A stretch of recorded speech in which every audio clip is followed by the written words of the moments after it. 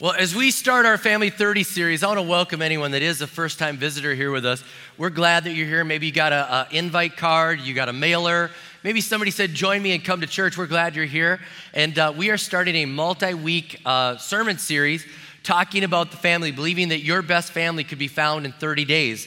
I'm actually going to preach for the next 4 weeks. I'm going to talk about things you need to add to your family, things you need to take away from your family.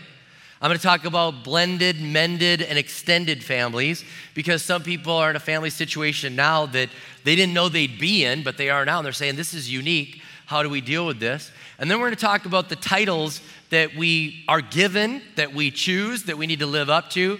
For instance, in my own life, I was a son first, then I was a brother, a husband, a father. There's another title someday coming my way, grandpa. You see what I'm saying? So there's titles that you live up to that are given to you. And so we're going to talk about those things. And then in week 5 of the series, we have a guest speaker coming in, Ted Cunningham. He did a marriage night here. And I just want to let you know that we had about 400 people here for the marriage night.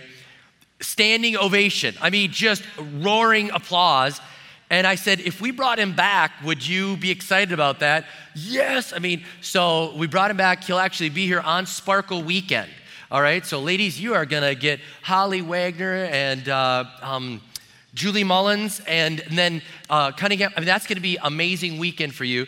And so that's in the series. So glad you're part of this. There's a lot of value adds for the series. Let me just tell you, there's a lot of things that we did for the series. Everyone today on the way out, every family gets a Family 30 magazine. And we want you to read it. We want you to use it as a tool to maybe give away to somebody. If we have any left over next week, we'll give them out, let you hand them out to people. But again, it gives you what's going on in the church up ahead and some great articles written by our team. We also have some wristbands here, some little bracelets.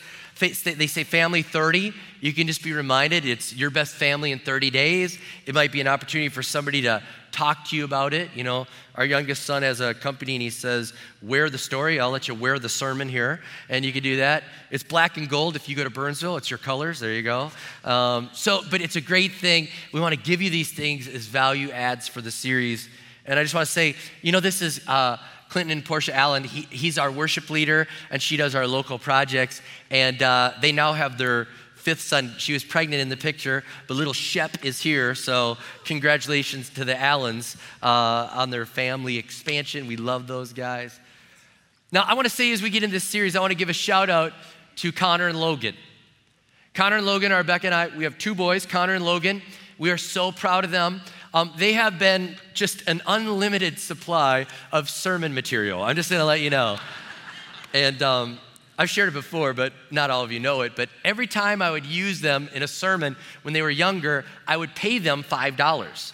And so, you'd walk out of church and you'd be like, oh, your dad talked about you. And instead of them being like, great, they would go, cha-ching. Okay, so good parenting. And but I want to say this, that I have no hesitation to preach on parenting with the 2 boys that we have. I am so proud of them. They are not perfect, but I will tell you this, they are amazing.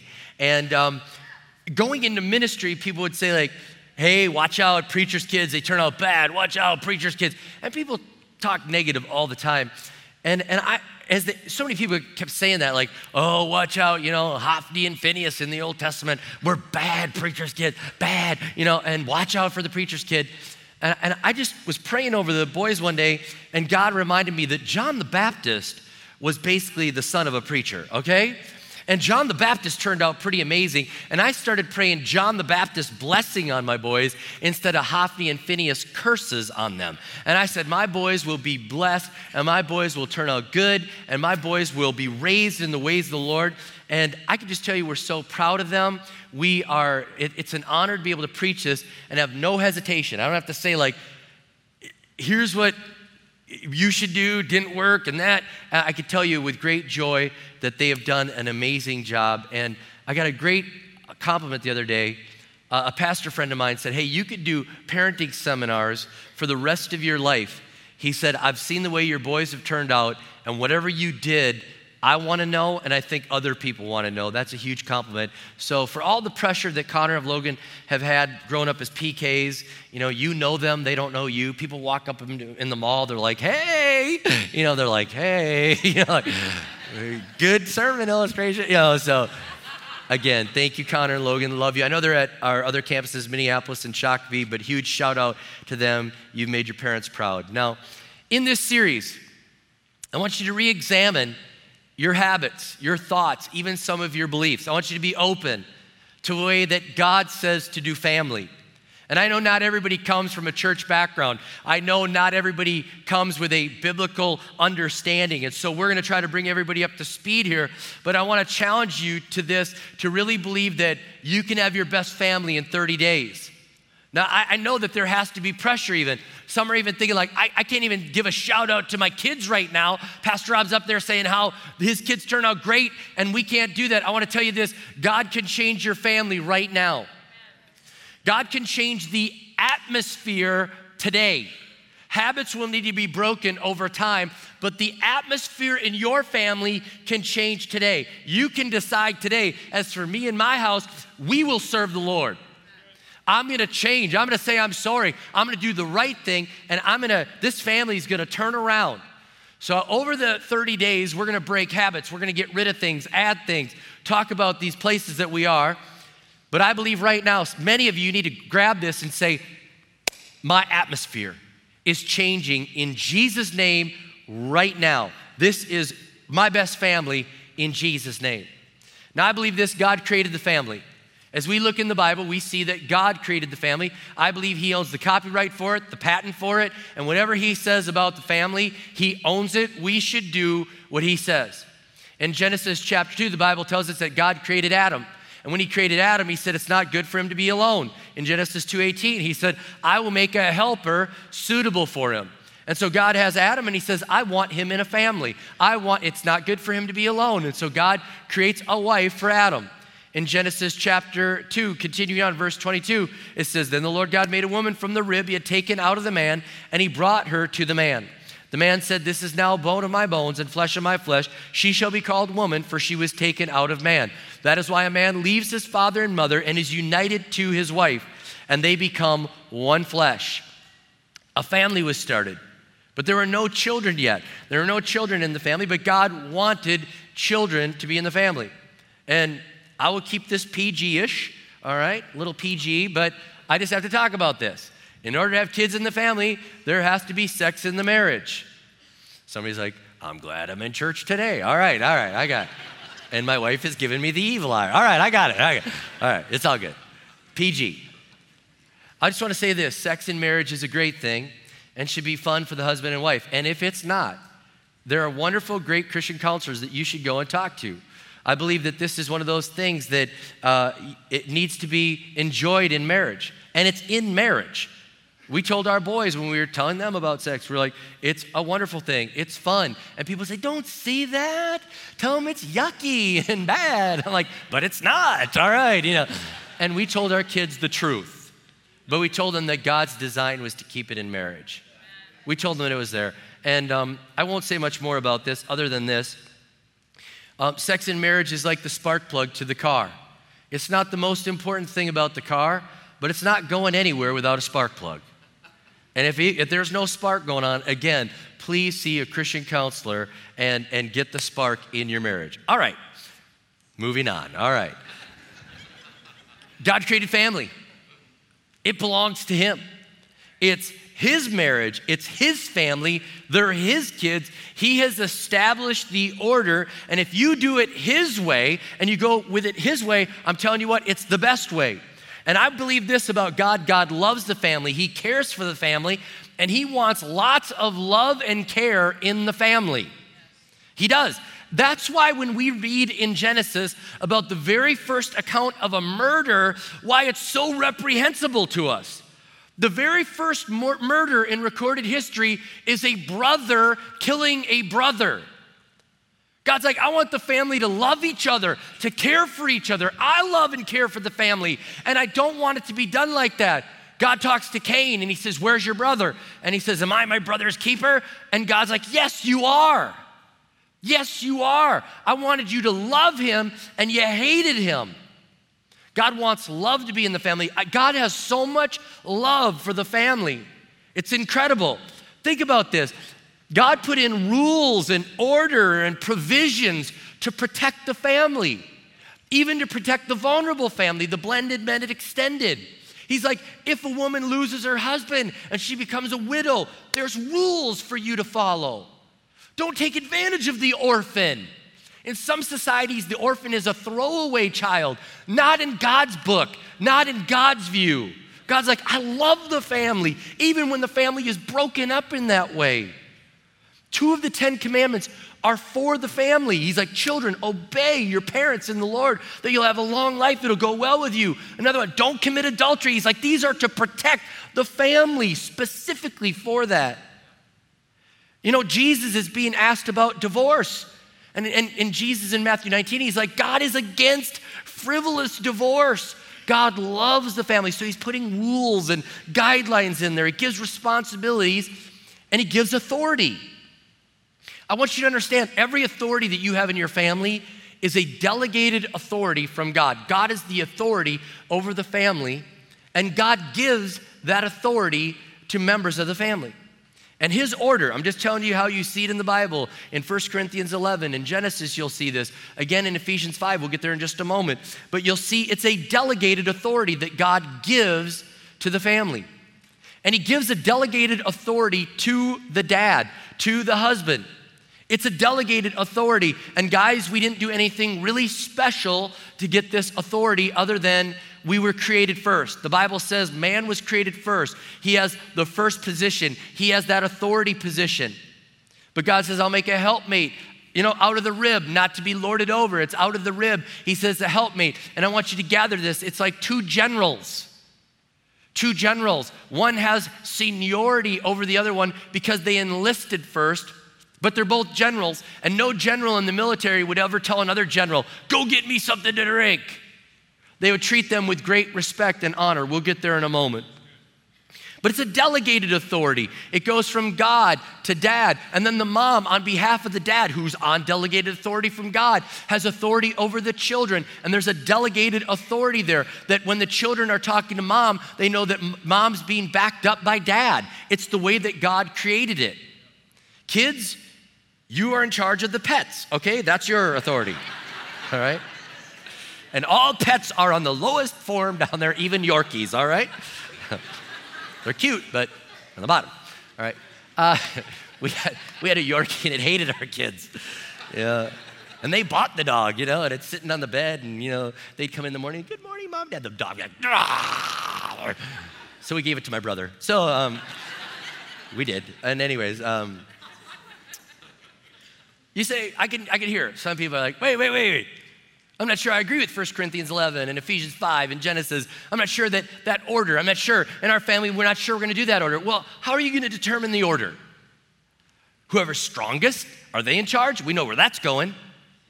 Whoever has the most volume, whoever has the most intensity, whoever has the bigger paycheck. How do you establish the order and says who? Okay, God established this order, and he, again, not to lord, but he gave delegated authority. I mean, what if you set the thing like, well, whoever's smartest in our family is in charge of the family? What if you give birth to a baby genius? You're like, whose family was that from? Not mine. I don't know, now they're smart. What are we gonna do? I don't know. Try to equal the playing field, make them watch TV, Kardashians or something, You know what I'm saying? Like, let's dumb them down, okay? There's an order. And it's God's established order. And when you stay in order, you head toward your best family. When you change the order, you're heading towards a mess. And I'm here to tell you, your best family is keeping that order in the right way. Now, let me just talk about that. Ephesians 5, I referenced it. It says, wives, submit to your own husbands as you do to the Lord. For the husband is the head of the wife, as Christ is the head of the church, his body of which he is the Savior. Now, as the church submits to Christ, so also wives should submit to their husbands in everything. Husbands, love your wives just as Christ loved the church and gave himself up for her to make her holy, cleansing her by the washing with water through the word, and to present her to himself as a radiant church without stain or wrinkle or any other blemish, but holy and blameless. In the same way, husbands ought to love their wives as their own bodies. Now let me just stop for a moment there. I love what a friend of mine, Rick Bizet, said about this. He said he noticed that the Bible doesn't say, wives, love your husband like you love yourself, but it says, husbands, love your wives like you love yourself. And he said, here's why. He said a woman could be a 10, and she's standing in front of the mirror, perfect, and she's like, I am so ugly, I am so fat, look at me, I'm hideous. A guy can stand in front of a mirror, bald, big gut, food in his teeth, hasn't worked out in years, and he's like, you the man. You know what I'm saying? That's why God says, men, love your wife like you love yourself. He who loves his wife loves himself. After all, no one ever hated his own body, but they feed and care for the body, just as Christ does the church, for we're members of his body. Right there. Now I want to talk about love. It's very clear you're supposed to love. You're supposed to love like Christ loves the church. High bar for men. But he also says submission. I want to talk to you about this. Submission means to come under the mission. That's what it means. It means I'm joining your mission, and we're a family, and I understand that the family has a delegated authority from God, and I'm coming under your mission. And I would say this to men. Do you have a mission that she wants to go under? If you don't, you better get a mission. Okay? But submission means to come under that vision, and there's respect, and there's honor for the woman. Again, she's a general with you. She's not a private. And there's great honor. My father taught me that there was honor for my mom. There was great honor for my mom. I mean, one time I said, you know what she said? And he's like, who's she? And I'm like, Mom. He's like, you don't call her she. And I was like, do you know what Queen Mother Most Excellent said? I mean, I learned right there, honor, baby, honor. But submission doesn't mean silence and servility. Oh, I'm being submissive. I'm not saying anything. We're heading to danger, and I'm not saying anything. That's not submission. That's just silence. Servility means like you're serving, but you don't have any dignity and honor in it. It's like, okay, anything. Oh, okay, I'm being submissive. Oh, okay. That's not submission. That's wrong. You are still being submissive when you're saying, hey, I think that house is a better buy than that house. I think our credit card debt is a little out of hand. I think the kids need some dad time. Hey, we need to tone back the anger. Hey, I don't think it's a good idea to sleep in and miss church. You're able to open your mouth and share, this is what I see. And ultimately, you're going to submit under that mission, but you're not going to live in silence and servility and all. You're going to be as an other general, yielding to the seniority that God has set in place, realizing that's delegated authority. And for the kids, I'll tell you this, your role is to obey and submit. It says, children, obey your parents. See, your parents see things that you don't see. And so the Bible talks about you submitting to them and coming under their authority. And I can remember when Connor and Logan were younger, we were walking in the parking lot at Target, and we're walking in, and I said, you'll hold my hand. You'll hold my hand. And they're like, why? I don't want to hold your hand. I said, you got to hold my hand. And they're like, we don't want to, we're old enough, we're big enough. I said, wait a minute. And I took them over to a minivan. And I said, can you see the rear view mirror of that minivan right now? And they're like, no. Can you see the steering wheel right now? Can you see where the driver would be? No. I said, okay, Dad can see it and you can't. I can see things that you can't. So until you can see the rear view mirror and the driver can see you, you will hold Dad's hand in the parking lot. And you will push the cart in Target and don't hit my ankles. You know what I'm talking about? Don't hit my ankles. That's... All right, so kids, yours is to obey and submit, all right? Now, authority, when exercised in the right way, again, is led with love. That authority is led with love. Men, that is out of love. And I believe this, authority, when done the right way, is really serving. It's really serving because you're saying, it's my responsibility to make sure that everything's taken care of in this family. It's my responsibility to make sure everything is taken care of, that everyone is blessed. I'm going to really make sure that we're living the right way and moving. So when it's done the right way, it's absolutely incredible. Now, if you're going to have your best family, you're going to have God as the top of your family. Psalm 127:1. Now, you may say, well, I'm not of a faith persuasion. I'm going to tell you what, you can't have your best family until you say, as for me and my house, we'll serve the Lord. You can't have your best family until you realize Psalm 127:1, unless the Lord builds a house, the builders labor in vain. It's his house, it's his family, it's his marriage, it's his. And so you put him in first. You say, you are first place. And I love these rules that people have, these Pinterest rules, and one of the families in our church let us have this. And I love these things. It says family rules, keep your promises, share, say I love you, do your best, hug often. Great rules. I'm going to tell you this, every one of these things, the family rules and here's who we are, it should start with God is first. As for me and my house, Jesus is Lord. This family loves Jesus. We're on mission for God. It shouldn't even be down here like we do faith. Some of them I see like we do faith, up, top. Right here. You want the best family? It should be everything we do glorifies God. He's first. God is building our home. And that's the way we need to do it. We need to say, God, you are first. You are the one. It's you. It's about you.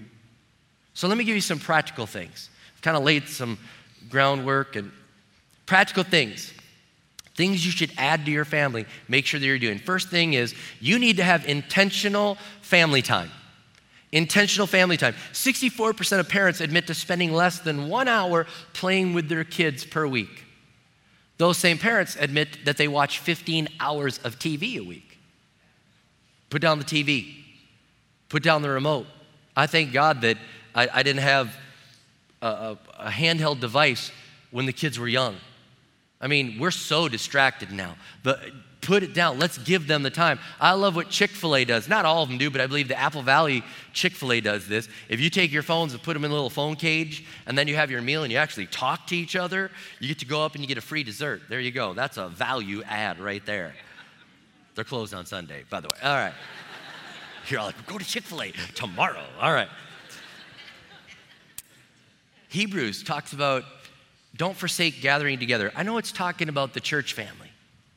It's saying don't give up meeting together. It's saying be intentional about getting together with your church family. Move that to your earthly family, your home. Let's not give up spending time with each other. Okay, maybe that's too broad for you. Like, apply right into my family. Deuteronomy 6:7. It's talking about the things that you know about God. It says, impress them on your children. Talk about them when you sit at home and when you walk along the road, when you lie down and when you get up. It's saying time. Spend time together. And I'll give you a few tips. First thing is, use up all your vacation every year. Unless you're saving it for a special occasion next year, use it up every year. You are cheating your family, you're cheating your marriage, you're actually cheating your boss. I know that the workplace doesn't think that way, but you are. You are. They're paying for a fresher you. They're paying for a you that invests in the marriage, invests in the kids, invests in your wholeness. And you should be able to outperform by taking vacation rather than not taking vacation. You need to do that. You need to get important things on the calendar first. And I want to show you this little illustration here. Got all sorts of props I'm going to get to. Both of these jars have the exact same contents. This one here, we put the big things in first and little things last. This one, we put the little things in first and the big things last, and they didn't make it. Same contents. This one still has room. It has margin. Isn't that a novel idea? Little margin. This one has no margin. It's not even going to stay in. Put the big things in your calendar, and people won't argue with your calendar. I've learned this about our culture. If you say, I've got something on Thursday night, they don't go, well, what's on Thursday? It's not family, is it? They don't do that. You say, oh, we can't meet Thursday. What about Friday? No. What about this? Can you move that? No. And you negotiate. You don't have to tell them what it is. Put it in there first. And I have a huge debt of gratitude to my wife and my personal assistant. They make sure that those big rocks are put in there so that I don't schedule too many small things and not have the important things in my life. You need to do that. Once a quarter, give your kids something to look forward to. It doesn't have to be that expensive even. I mean, it could be just going to visit grandma and grandpa. It could be going to a hotel for a night that has a pool in the middle of winter. You're like, indoor pool. Just something fun that your kids can look forward to. And Really, it doesn't have to be that expensive. When we asked our kids, we were like, what were some of the best things we ever did with you? Like, let's talk about time spent together. And they're like, remember the time we played catch until it was so dark and we couldn't even see? And I'm like, yeah, and we took you to Disney. It was a lot of money. And they're like, yeah, that was good too. And they're like, and remember when we were making dinner and it was all a mess and all that? And I was like, yeah, we took you to China. You know, it's like buying your kid a great toy and they want to play with the box, all right? I'm going to tell you what, the box is this. The box is time with you. And sometimes when it's not like so pre-planned, but it's just this night matters and you matter and we're going to have fun together. Sometimes you make a memory out of a mess. I'm just telling you, give them time. All right, moving on. Pray for and with and over your family. Pray for and with and over your family. Again, James 5 talks about prayer in a general way, but you should add this to your family. Therefore, confess your sins to each other and pray for each other so that you may be healed. The prayer of a righteous person is powerful and effective. There's all sorts of examples of people praying and blessing their children in the Bible. Pray for them, with them, over them. And I understand not everybody knows how to pray. I mean, some of us do morning devotions and prayer at dinner and then prayer after dinner. That's what we did. We had this series called Reclaim the Table. Some of you need to dust that off and look it up online. We prayed at bedtime. But I understand not everybody knows how to pray. And so let me just help you.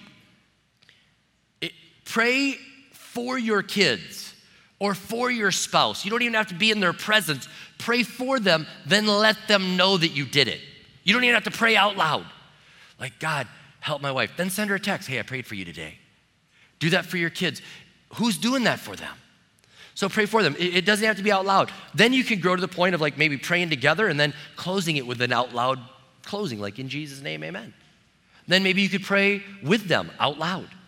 Then maybe you could get to the point where you pray over them and you lay hands on them. I have pictures of my dad in my mind laying hands on me, you know, heading out to Bible school and at the airport, laying hands on me and praying for me in front of everybody on that concourse. I was a smidgen embarrassed at the moment. Now I'd give anything to have my dad pray over me and again. You just pray for and with and over. And I'm telling you, when I pray over our children, when Becca and I pray over them, we pray the scripture over them. We pray things like found in Timothy, like we're going to pray, Lord, that no one would despise their youth, but they would be an example in their purity, in their conduct, in their speech. We're praying the scripture over them. Let them live up to that. We pray 31 biblical virtues over our children, one each day. This weekend is self-esteem. It is faithfulness, and then Monday is courage. I can tell you this, I've prayed courage over Connor and Logan so much. I prayed this prayer, they probably have it memorized. Lord, I pray they'd have the courage to do the right thing no matter what. Even if nobody else stands with them, God, I pray they'd have the courage to always do the right thing in Jesus' name.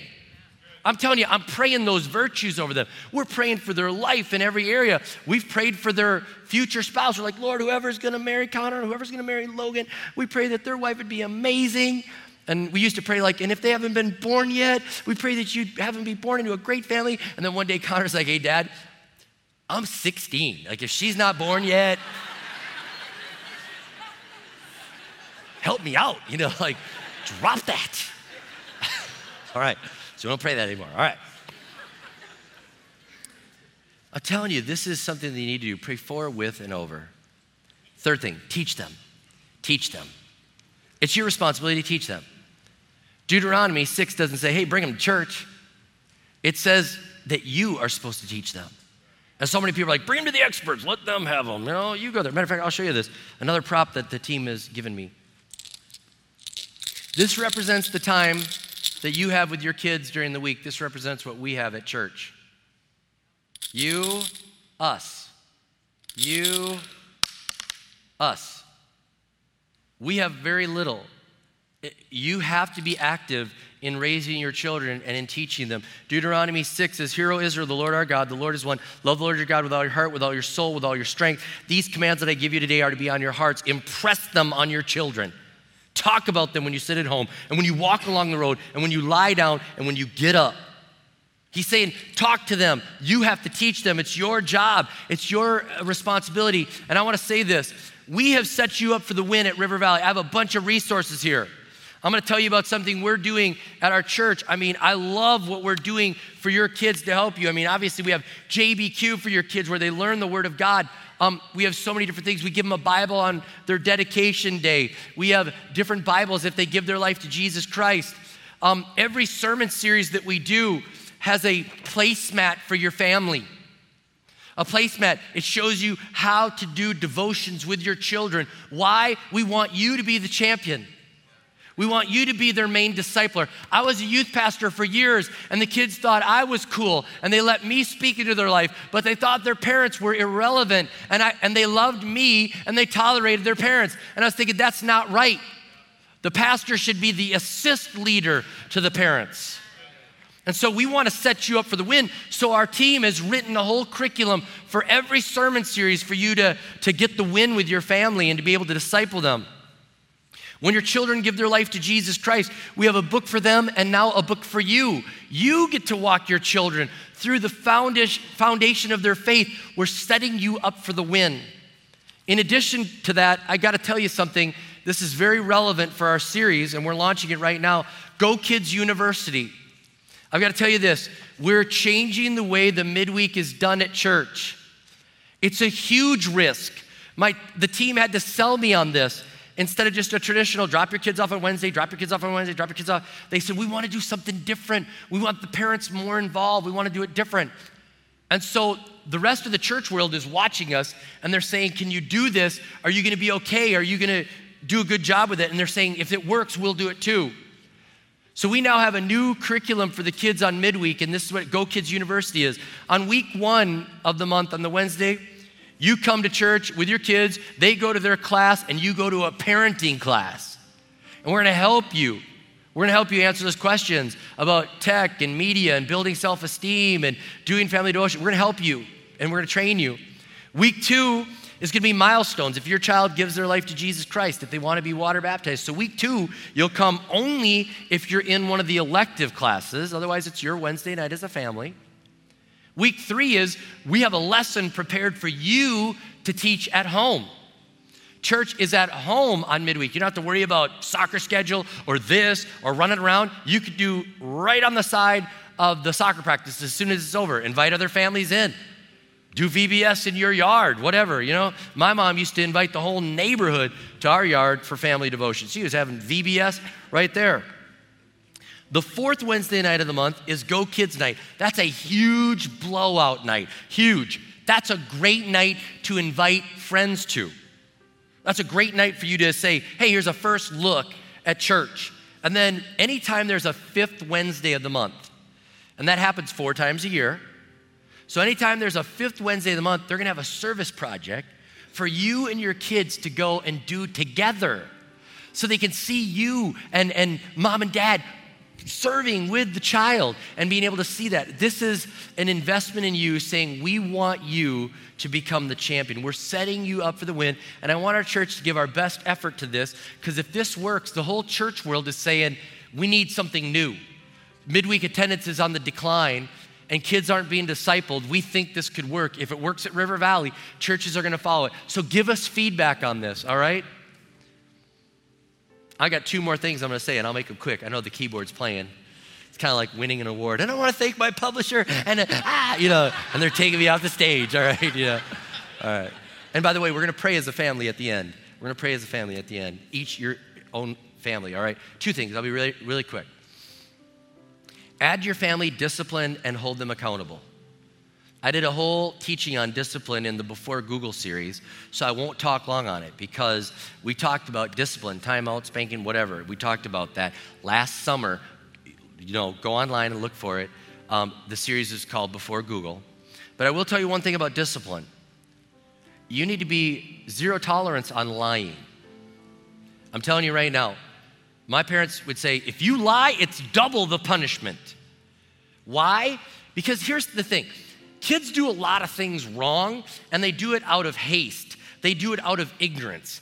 They do it out of a lack of reasoning skill, and they do things wrong, and they need to be corrected. But lying is cold and calculated. It's cunning.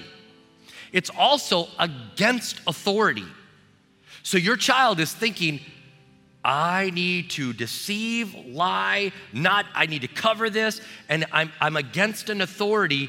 That's why you have to really stop lying. That's when you cannot, little white lie. You need to stop lying in your children and discipline that, because if they'll lie to you, remember, you're under delegated authority. They're lying to the authority that comes from God. So you got to stop the lying and really go after that. And another thing I'll say on rules, children thrive with rules. They really do. They want to know the rules sometimes. They push the rules, but they want to know if the rules are really there, if it's really a safety rail. And I want you to understand, rules are like the bumpers in bumper bowling. How many know what I'm talking about? You bring a kid to bowling, what do? They just throw the ball and it goes in the gutter. And they're like, pfft. But that's not an illustration of life. Kids on their own will go into trouble. But you put the bumpers up and they roll the ball down, and the ball eventually gets to the destination because the bumpers were there. And all of a sudden, the bumpers make it more enjoyable. The rules in your home are actually there as bumpers, bringing your kids to where you ultimately want them to go. So have good rules in your home. Last thing I'll say is this: serve others. Serve others. Everyone has a gift, 1 Peter talks about, and you need to serve others. Our kids were part of the serving days around church. We went on global teams. We served together. They were in Club 45. They were serving and working, and we did it together. And they're talking about this, that if your kids see you serving, that helps them to hold on to their faith. Who would have ever thought that you joining a life group or a life team and doing something like that and saying, we're going to do this together, would actually help you be a better parent? And you're going to serve together. And I'll give one last shout out, not about our family, but a family here at the Apple Valley campus. I don't remember who it was, but you'll know who you were. It was the cleanup day. We were doing the cleanup day, and hundreds of people showed up to go clean up our city, serve your city, local projects. And Becca and I were there. We had our trash bags and our vests on. We're ready to go and do it. And I saw a mom with a young baby. She had a little snuggly on, and the baby was right there. She had her trash bag ready to go. And I said, train them up young. She's like, absolutely. And it just hit me. There's a child that's going to be raised up knowing the values of that family. There's a child that doesn't even know it, but before you can even pick up trash, you were in the snuggly out there on mission for God. And that mom didn't say, well, I had a kid, I get a 2-year pass. Man, she had the snuggly, and she was out there making a difference. Serve together. You need to add that to your family. And when you do, I believe your best family will happen. So Lord, I just pray right now that you would help us to add these things to our life. Get in the right order and add these things to our life. Our best family can happen. The atmosphere can change in Jesus' name. The habits can break in Jesus' name. We can add good, eliminate bad, and move forward to the family you have called us to be. In Jesus' name I pray, amen and amen.